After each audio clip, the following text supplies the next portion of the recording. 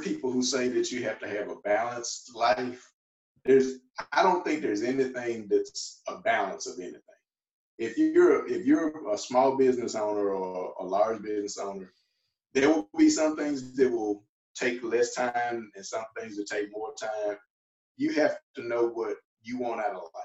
And the way I've kind of set our business up is that I determined what my life was going to be like first. I made my business fit it. And so at a certain time of day, I don't care how much money is on the other end of the phone, I turn the phones off. You got to make sure that you don't let anything take your life over, because you can have a good business and lose everything else behind it. Hey, this is your host, Dan Wynn, and welcome to the Financial Freedom Journal, where we talk real deals, real numbers, and real lessons learned with successful real estate entrepreneurs to help you on your journey to financial freedom. If you find value in this episode, do us a favor and subscribe to the podcast and share this episode with a friend. Lastly, make sure to follow the Financial Freedom Journal Real Estate Investing Group on Facebook. We're building a community that's dedicated to helping you transact your next deal. Hey, how's it going, guys? This is Dan Wynn, and welcome to the Financial Freedom Journal. Today, we have Anthony Griffin on the phone with us, and he's gonna share with us some of the things that he's doing. Let me give you a quick bio really quick. Anthony Griffin is the founder of Griffin Group LLC, a commercial property investment firm located in Jackson, Mississippi. He's been investing in real estate for over 13 years and is also a licensed home builder. Anthony, welcome to the show. Thank you very much for coming on. I see you're repping the A5A in the house. So, Thanks, Dan. Thanks for having me. All right. Hey, so would you mind telling some of the subscribers about yourself, kind of what you're working on, what you're into right now? Just a quick background. Okay. Well, I always get asked, how in the world did you become a home builder? And everybody's heard of Hurricane Katrina, I'm pretty sure. Well, I'm from Mississippi, so when I was working for state government, I'm an ex-government employee. And so when I was working for the state, Katrina basically destroyed all of our coastline. And the Mississippi Board of Contractors had basically an emergency call for contractors. So everybody that could go through the licensing process, the structure was a little bit less than it normally is, and I tried to get my license.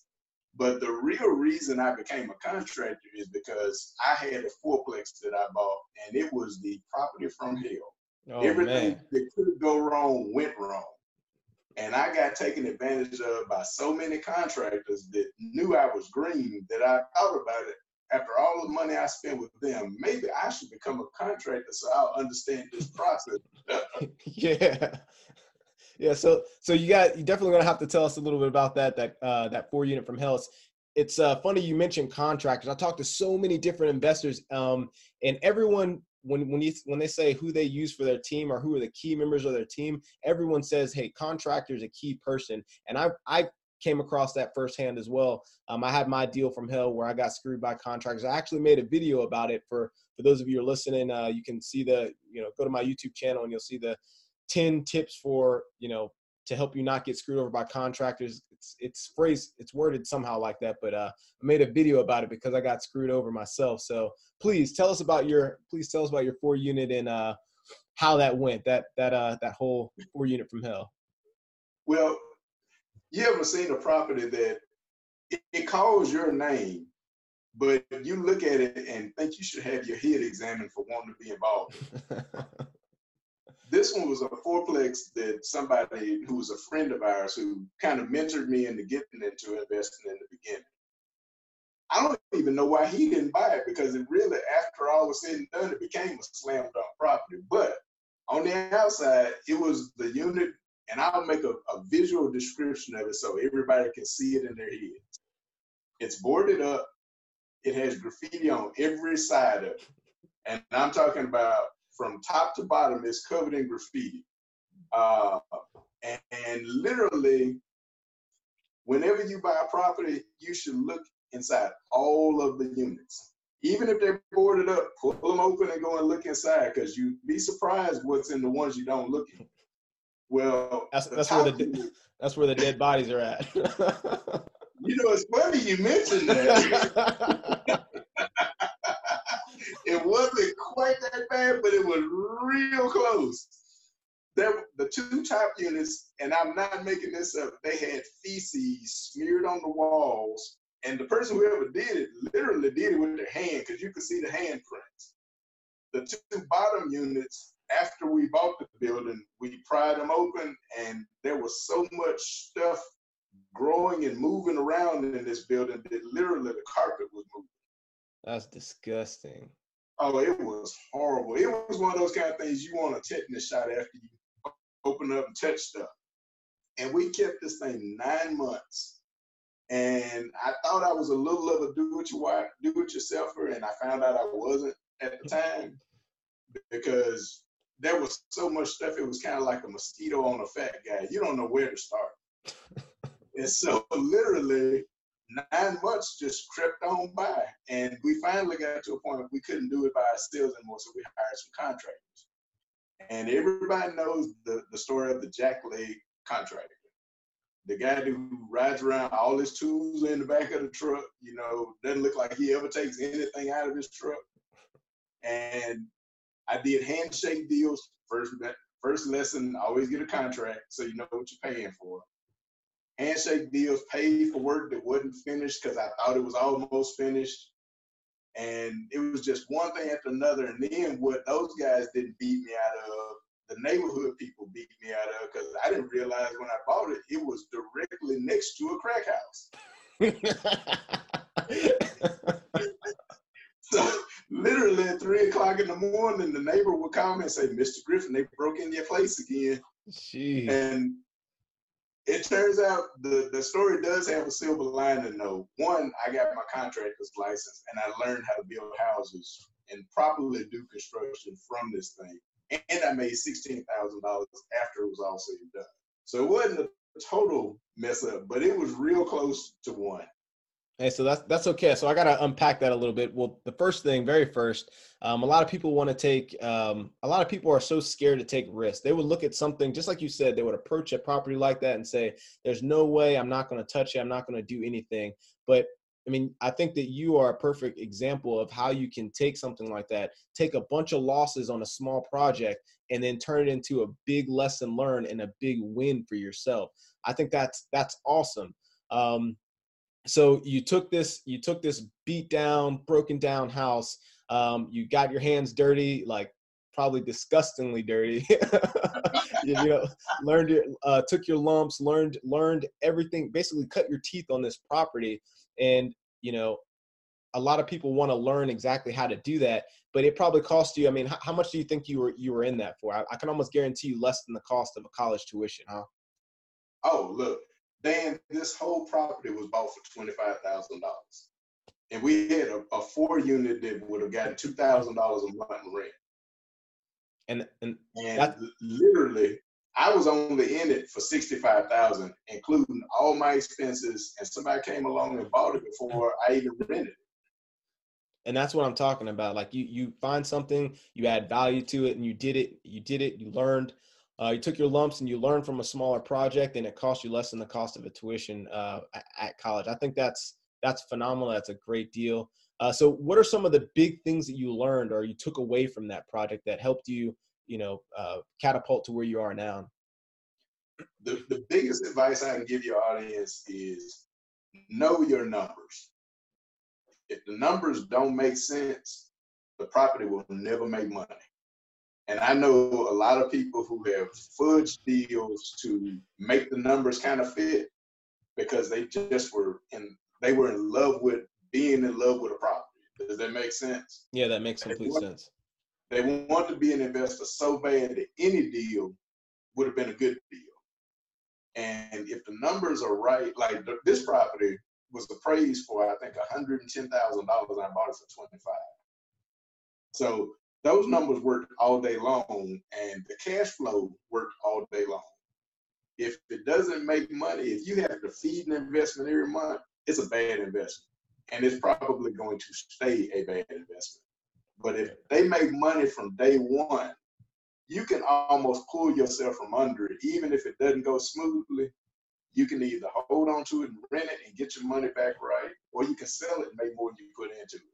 But the the best advice I can give you is if it doesn't make sense on a piece of paper, if you can't write it out on a napkin in 5 minutes, it's over your head. Leave that one alone until you find a better one. And there are a ton of them out there. Yeah, I definitely agree. They're harder to find right now, and especially to make the numbers work. But you're 100% right, man. If the numbers don't work, then it's probably something you probably shouldn't do. So, how did you find that deal? How did you go about finding and financing that deal? Now that one, this is one of those where the stars align, and they say the deal of the century is every Monday. This one was a family friend who went to church with us, who was an investor, and he actually turned it down, which I don't understand because he was basically the person who gave me a formula, and I'll share the formula with you and email it to you so you can show your listeners. But he gave us a formula, basically how to just on a napkin do the numbers, and if it doesn't match in 5 minutes, this is not a good property. And he turned it down. And it just so turns out that the guy who offered me financing for it was a frat brother. And he knew that with the numbers on it that I was putting up as opposed to buying it and fixing it up and what it appraised for, he said, yeah, that's probably going to be a good deal. And even if I had to take it from you, the bank could still get their money back plus some. Yeah. So I know you said you're going to email this to me, but for the guys that I can't get this out to, or the guys that are listening to this on podcast, can you give us a brief description of kind of what that calculation looks like as far as, the 5-minute deal breakdown or the 5-minute deal analysis, if you will? Yeah, give me just a second. I'll grab it here and then I'll walk them through it. You got it on the paper. just a brief, like, 3 minute, just so somebody can take some the meat and potatoes away from it. Okay. Basically it's saying that if a property appraises, let's say for $85,000, and after you fix it up, it's worth $125,000. Properties in the area, they rent for $500 a month, and you want to purchase it for $55,000. It's currently vacant. It's going to need $15,000 to rehab, so you'll be all in at $70,000. This is the example that I used when I wrote this up from where my friend showed it to me. Mm-hmm. He said if your financing is at 4 units rented is $500 a month, so that's $2,000 in gross income.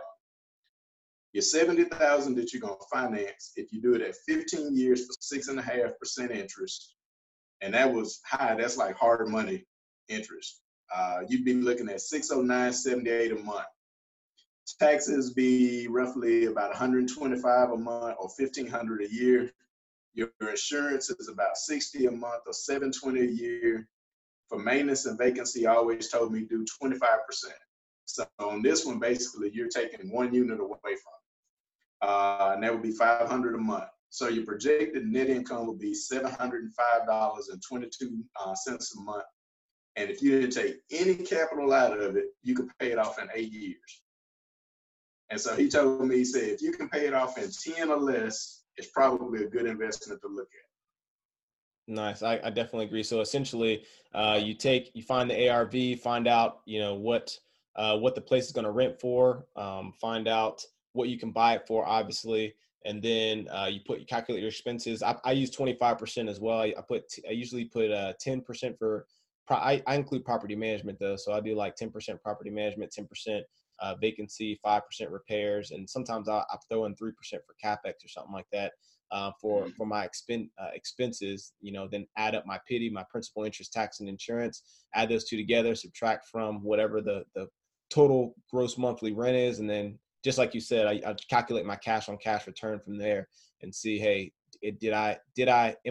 how long is it taking me to make my money back? Right. So usually if I'm in the, 20 percentile range, then I know it's only going to take me 5 years to pay this back or get my money out of the deal, which is amazing. So yeah, I definitely agree with that scenario. That's good stuff. It's funny you mentioned returns because we were talking a minute ago about people who will fudge the numbers to just make a deal work. Mm-hmm. I literally saw investors who were doing a single family house that literally only would have made $25 a month, and we're talking about a 30-year investment for $25 a month and managing the deal themselves and everything. And it's crazy. It's crazy you say that because I'm a pretty big advocate. I don't believe in single family homes as an investment. I mean, I talk to a lot of people that disagree, but for that exact same reason, like there's very, very, very little cash flow in it. And if you have one vacancy, wipes out your cash flow for a year. If you have, one repair, one turnover, the same thing. So that's interesting Well, that you say that. not to mention, what about the tenant you don't get along with? There's always going to be at least one of those. And you got to be frustrated by somebody for $25 coffee money.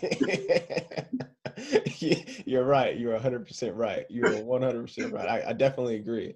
So that's crazy. So did the 4-unit, you learned your lessons there. It sounds like you made a decent profit on it. You turned it around, you cut your teeth on that. Then it seems like did you become a contractor right after that, or did you go into office spaces after that? Well, I became a contractor right after that. Okay. But Okay. I was still a state employee at the time. So literally, when I learned how to build houses, and it was very shortly afterwards, I literally was working an 8 to 5 job. And you talk about being Superman. I would go to work at 8 o'clock, but I would be on the job site at 5 in the morning. And I'd be waiting there for the crews to show up, materials to show up so I could sign for stuff. I'd make it to work at 8 o'clock. I'd drive 20 miles to go to work. Then I'd leave my lunch hour, go back out to a job site, make sure everybody was showing up, everything was done. If I need to pay anybody, I would pay anybody. And then I go back to work and come back after 5 and clean up the job site and sweep up, pick up stuff. And I did this for like 5 or 6 years, every day. And my last state job, and this is the one that made me go out on my own, it was working for the bad boss. Everybody's got one of those stories too. I was doing commercial property for the state, and this is how I got into office property. My last job was I was a portfolio manager for the state of Mississippi. We had 2.5 million square feet of Class A office space that I was responsible for. Jeez. I drafted all their leases. I wrote their budgets. I administered the budgets, and I was over maintenance and janitorial staff. And it wasn't until I went to a meeting of commercial realtors that, you ever been invited to a meeting and when you get up and tell people who you are, you feel like you're the dummy in the room because you're not as experienced as everybody else? Yeah, pretty much every time. Pretty much every time I go to a large investment conference. So yeah. Well, the guy who was over it asked me to introduce myself, and I told him all of the stuff I did. And so everybody starts kind of laughing, amongst themselves. And I asked the guy who invited me, "What's funny?" And he says, "Well, man, I didn't know you had to do all of that stuff. I thought you were just doing one of those things." I said, "No, I do all of that. I'm the only person here."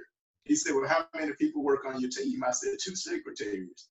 And everybody starts laughing again. And so now I'm getting a little bit upset because I want to know what's the joke that I'm not in on. And so the guy who was the head of the meeting, his name was Rod Chamley. I'll never forget Mr. Chamley. He's deceased now. But he asked me, he said, "Son, if you don't mind me asking, how much did you get paid to do all that a year?" I said, "I made $51,000 a year." And I'm thinking that's hot stuff. And so he giggles a little bit and he says, "Do you want some advice from some people who've been on this a little bit longer than you?" I said, "Yes, sir. I would love some advice, at this point." And he said, "There's Parkway Properties, which is a REIT that used to be located in downtown Jackson. They've now moved to Florida, but they own the other half of downtown. Everything we didn't own, they own." He said, "Son, that company has a floor full of people that do a piece of what you do. They don't even do all of it." He said, "If you will just go to that job and learn everything that they'll let you learn for 3 years, you can write your own ticket in commercial property."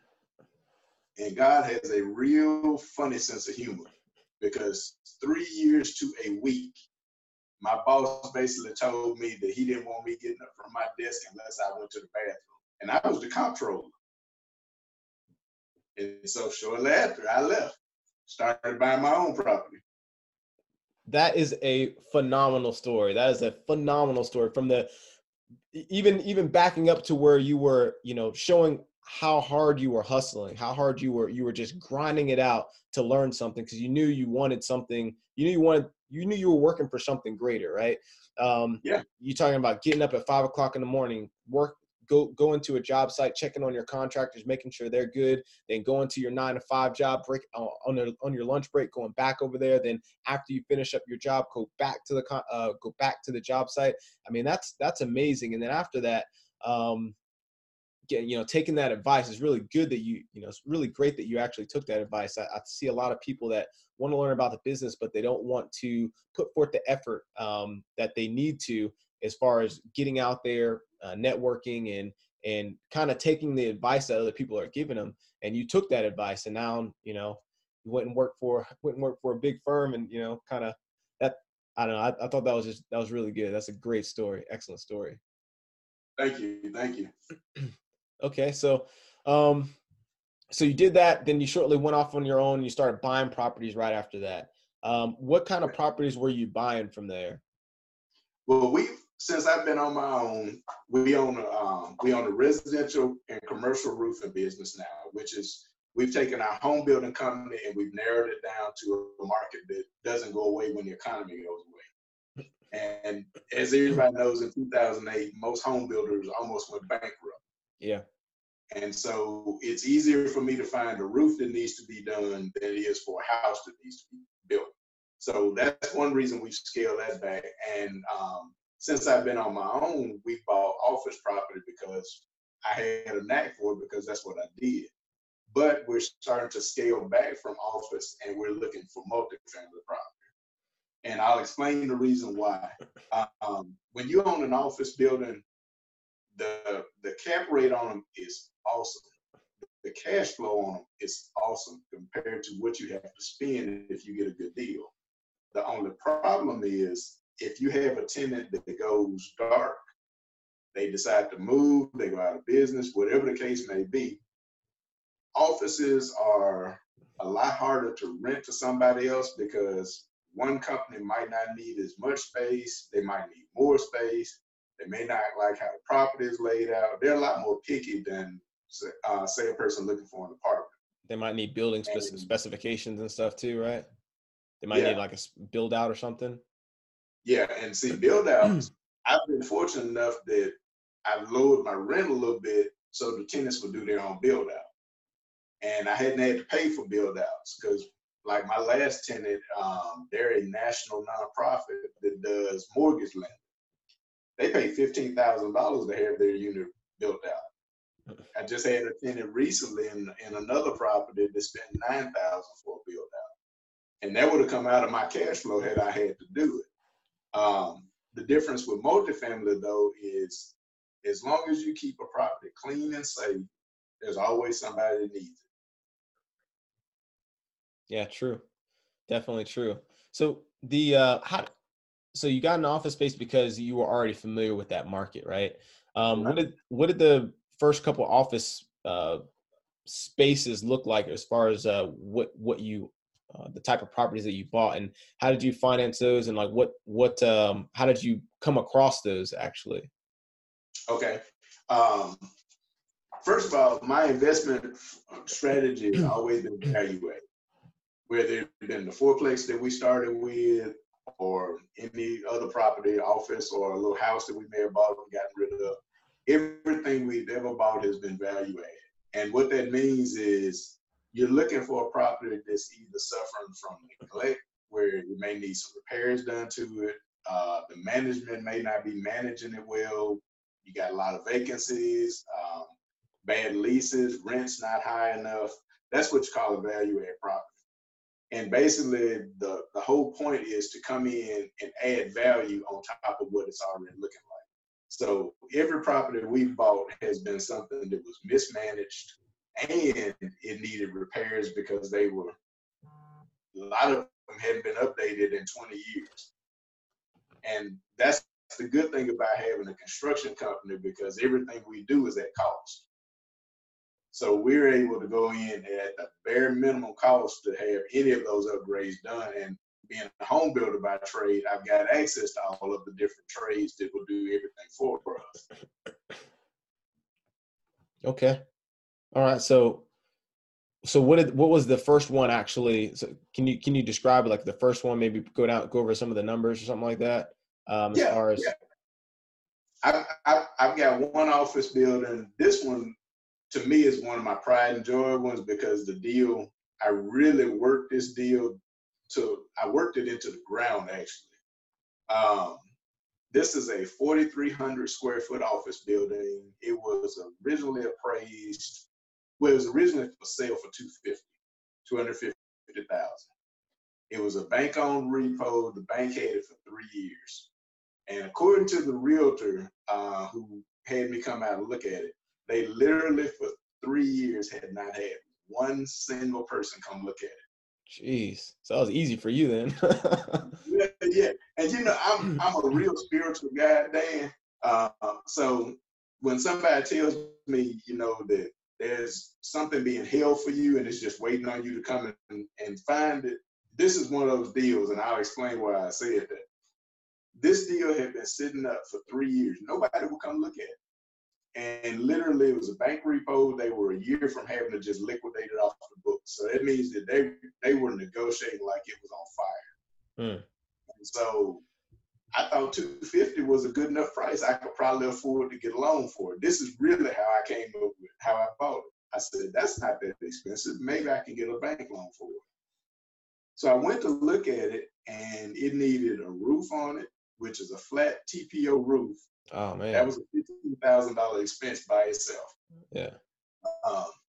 It had been leaking for 3 years. It only had one tenant in it. It's a 2-tenant building. It had one tenant in it that actually had been there for 10 years, and they were paying all of the debt service. So it actually made money. Wow. and the funniest thing, and they were in the smallest unit. The biggest unit was the one that needed repairs. And it just basically needed somebody to go in and tear everything out and put it back clean. That's all. We did new floor, new paint. We had a drop ceiling. We replaced a bunch of it because it was water damaged. And we replaced a lot of ballast in our fluorescent bulbs because they had water leaking in them. Other than that, that's all we had to do to it. And we turned around, I think it took me from buying that building, it took me about a year to get the other side leased out. But we took a building that the bank wanted $250 for, and we negotiated it down to $107,000. Nice. And it came with debt service already paid by the original tenant, and we still were getting about $500 cash flow with the one tenant. So when we leased the other side, it was a real positive cash flow. And this is another weird story. When I went to get this building, first thing I did is I just left the state, didn't have a job other than I was going to become a professional investor. Every bank in town told me, well, we're not going to give you the money. You don't have a job. And so I said, okay, well, prayed about it for a while. And I said, well, I need 30% down to get this building, which is about $30,000. And I said, I have no idea where I'm going to come up with this money. And something told me, well, I know what the something was, but God told me, he said, well, your retirement is sitting there waiting. And of course, if you work 20 years and you leave early, the last thing you want to do is go collect your retirement, just in case you might want to go back. So I went and looked at my retirement, and it was $60,000 sitting there. And I didn't want to go get it, but I was obedient, and I went and did it. And the lady told me, she said, well, it takes 30 days to release payment. And I said, okay, well, maybe that'll be enough to stop me from doing it. The check showed up in 7 days. Jeez. So I deposited in the bank. I'm still negotiating with the bank that's got it for sale. And I went and deposited in a certain bank. Matter of fact, the one who gave me the money for the fourplex. And I put 60 grand in their bank account. And their loan officer, I wish I knew his name so I could put him on front. But he told me, he said, well, the loan committee won't give you the money. And I had 60 grand in their bank, and all I needed was 107. Yeah. They could have just given me Yeah. the $46,000. That's an unsecured loan. That's right. It doesn't get any more secure than that. And the building was already making money. Yeah. So my attorney at the time, he introduced, well, I went to 7 banks and they all turned me down. And my attorney at the time told me that I got one more place I want to send you. He said, if they don't give you the money, I'll give you the money. He said, because properties like that just don't come up very often. Well, this guy gave me the money for it. And long story short, we've had that building 8 years and we almost paid off on it. Man. And it's still making money. That's excellent. That's the power of real estate. That's the power of perseverance. That's the power of grit and determination. That is an excellent story for those of you who are out there listening and getting turned down by a bank or two and getting frustrated and, just listen to how many hoops it took, you to jump through to accomplish that deal and how much of a stellar deal it is. Like, I mean, you're still cash flowing off of it. You own for 8 years and you pretty much already paid. I mean, debt service was paid off of one tenant. That's crazy. That's excellent. That's excellent. So, don't lose faith for you guys out there listening. Don't lose faith. You've ever heard the story? Have you ever heard the story Acres of Diamonds? Yes, I have. Who wrote that? I can't think of who wrote it. I can't remember who wrote it, but for your audience, I want to give them this example to go with that, what you just said. There was a guy who basically, he went looking for diamonds, really. And he was digging. Nothing ever came up. So out of frustration one day, he decided he was going to hang it up, and he sold all his equipment. Well, a guy who bought his equipment ended up going to get somebody to analyze the soil just to see if it really was something there or should he even fool with it. Well, long story short, they found out that it was the largest diamond deposit in the United States. And the guy was literally 5 feet to the left of where it was, but he gave up. So to all of you listening, if somebody turns you down, that's part of the business. And you got to take your lumps and you got to have a little bit of thick skin, but don't give up because the next person you ask, you just got all the no's out of the way. The yes is on the way somewhere. Just stick with it. Phenomenal advice. That's great. Excellent. Okay, so what are you into now? I know you mentioned you're trying to get into multifamily. What type of deals are you looking for? I know you're looking for value add, but what type of what unit mix are we talking about? That what the price ranges? Are you focused on Jackson, Mississippi? Are you trying to go out to the expanding areas? What are you actually looking for any listeners out there that might be listening that might have something that that you want? Okay. Well, because of my experience, we self-manage everything. So management's not a problem for us. We are looking for anything 5 units or better. I like Mississippi because I'm here, but 2 other markets that I have an interest in are Florida and Texas. Any specific parts? Just major cities. Okay. Texas, then we're looking at Dallas, Houston, and Austin, because I'm not familiar with a lot of the other parts. In Florida, everything's good. I'll look at anything in Florida. That's a good market regardless. And we're looking million 5 as our cap for right now. The one thing I have not done, and it's been offered to me, is syndication. And I'm not confident enough on it yet to have somebody else's money. Everything we've bought has been ours, and we've been the sole owner, and we made all the decisions on it. And I'm not confident enough yet to invest somebody else's money. But I've also been told that if you really want to grow your business, you eventually have got to look at the model. Big time, yeah. Definitely agree. That's what I'm doing as well. So I'm jumping into the syndication world as well.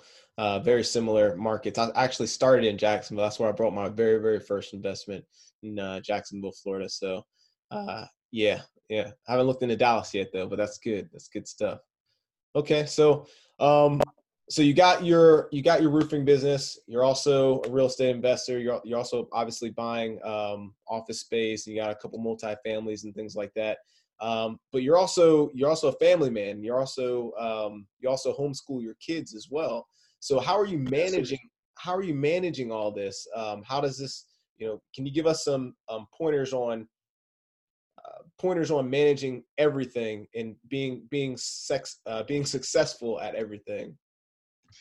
Well, you've heard people who say that you have to have a balanced life. I don't think there's anything that's a balance of anything. If you're a small business owner or a large business owner, there will be some things that will take less time and some things that take more time. You have to know what you want out of life. And the way I've kind of set our business up is that I determined what my life was going to be like first. I made my business fit it. And so at a certain time of day, I don't care how much money is on the other end of the phone, I turn the phones off. I've seen that way too many times. Um, you got to do what you want done and then make the business fit around it. Yeah, I love that you said that. You kind of led off with that. Hey, you decided what you wanted out of your life first, and then built everything to fit that model, to fit that mold of what you wanted your life to be. And I think that's phenomenal. That deliberate planning, taking that pause for a second and really figuring out, hey, mapping out your life and figuring out how I want to live. What do I want to do with my life? And then, kind of start to execute the plan from there. So I think that's great. So for any of the listeners out there right now that want to kind of get where you're at, to kind of achieve the level of success that you've achieved, what single piece of advice would you give someone? Go to YouTube University. There is. I always like to tell my 17-year-old wants to join the business after he graduates from college, and I've told him that real estate is a dumb man's game. You don't have to be the brightest person to do real estate because it is what it is. The numbers tell the story, and if the numbers don't fit, it's not a good product. So I've told him that if you want to join this business, all you got to do is learn how to do the numbers. And if the numbers tell you one thing, stick with it. Never go against it because it never works out if you do. Right. You're spot on. I've learned so much from YouTube University. For those who out there listening, check out my YouTube channel. I'm on YouTube University. I'm one of the professors there, and I pretty much teach the same thing. I go over my deal breakdowns and things. I share the numbers and share some property walkthroughs and stuff like that I've done as well. So I think you're spot on. I've learned a lot from YouTube and listened to great people. And that's kind of why I wanted to start this, why I started the podcast and putting these interviews on YouTube for other people to continue to learn this stuff. I think this is really important, and it's really eye-opening, and it can change lives. It definitely changed lives. Learning, if you can learn from someone else's mistakes, someone else's experiences, then you don't have to go through that. That kind of puts you on the fast path to success, if you will. So I think that's right. I think you're right on. I do have one thing I want to add to YouTube University. Don't get, let's see, what's the term I'm looking for? Don't have paralysis of analysis. Analysis paralysis. Yeah, don't learn, and never execute. Because you got to go out there and do this stuff too. You got to go look at properties, and you will get burned eventually. Nobody has ever had 100% success on every project. There's always one that's bitten even the best investor. But you can't learn if you never actually try anything. You're right. You can't learn if you've never been burned. You got to go and put this stuff into practice because I guarantee you there's always that scenario that nobody else knew about. And it happens to every one of us. We all get that different lesson. So you can't learn everything there is to learn, but you can't learn unless you go try it either. 100% right. 100% right. 100% agreed. All right, Anthony. So where can my listeners find out more about you? Where can we, if they want to get in contact with you, if they're in the Jackson area and they want to look you up, maybe take you out for lunch and kind of pick your brain or something like that, where can we get in contact with you at? You can find me on LinkedIn under Anthony Griffin. You can find me on Facebook also. We have 2 websites. Griffin Group Construction is where I do a lot of my rental property things, and the website for our construction company is griffinconstructionandroofing.com. Definitely. Hey, so everything you just heard there, the notes will be right here below, right below the photos, so you can, or at least that that contact information will be right here below the photos, so you can check that out. If you're listening to this on podcast, you can find the information in the show notes. If you're watching this on YouTube, obviously it's in the show notes and then also underneath the photo. As always, if you find value in the content we're delivering here, please subscribe to the podcast and make sure to leave us a 5-star review. If you're watching this on YouTube, make sure to leave a comment with any questions you have, and we'll be sure to get back with you. Hey, Anthony, thanks so much for coming on the show and sharing your wisdom with us. I really appreciate it. I know this is a great episode, and so many people are going to learn so much information from watching this. Thank you so much for coming on the show. I really appreciate it. Oh, thank you for having me. I enjoyed it. Definitely. Hey, so with that said, this is Dan Wynn signing off.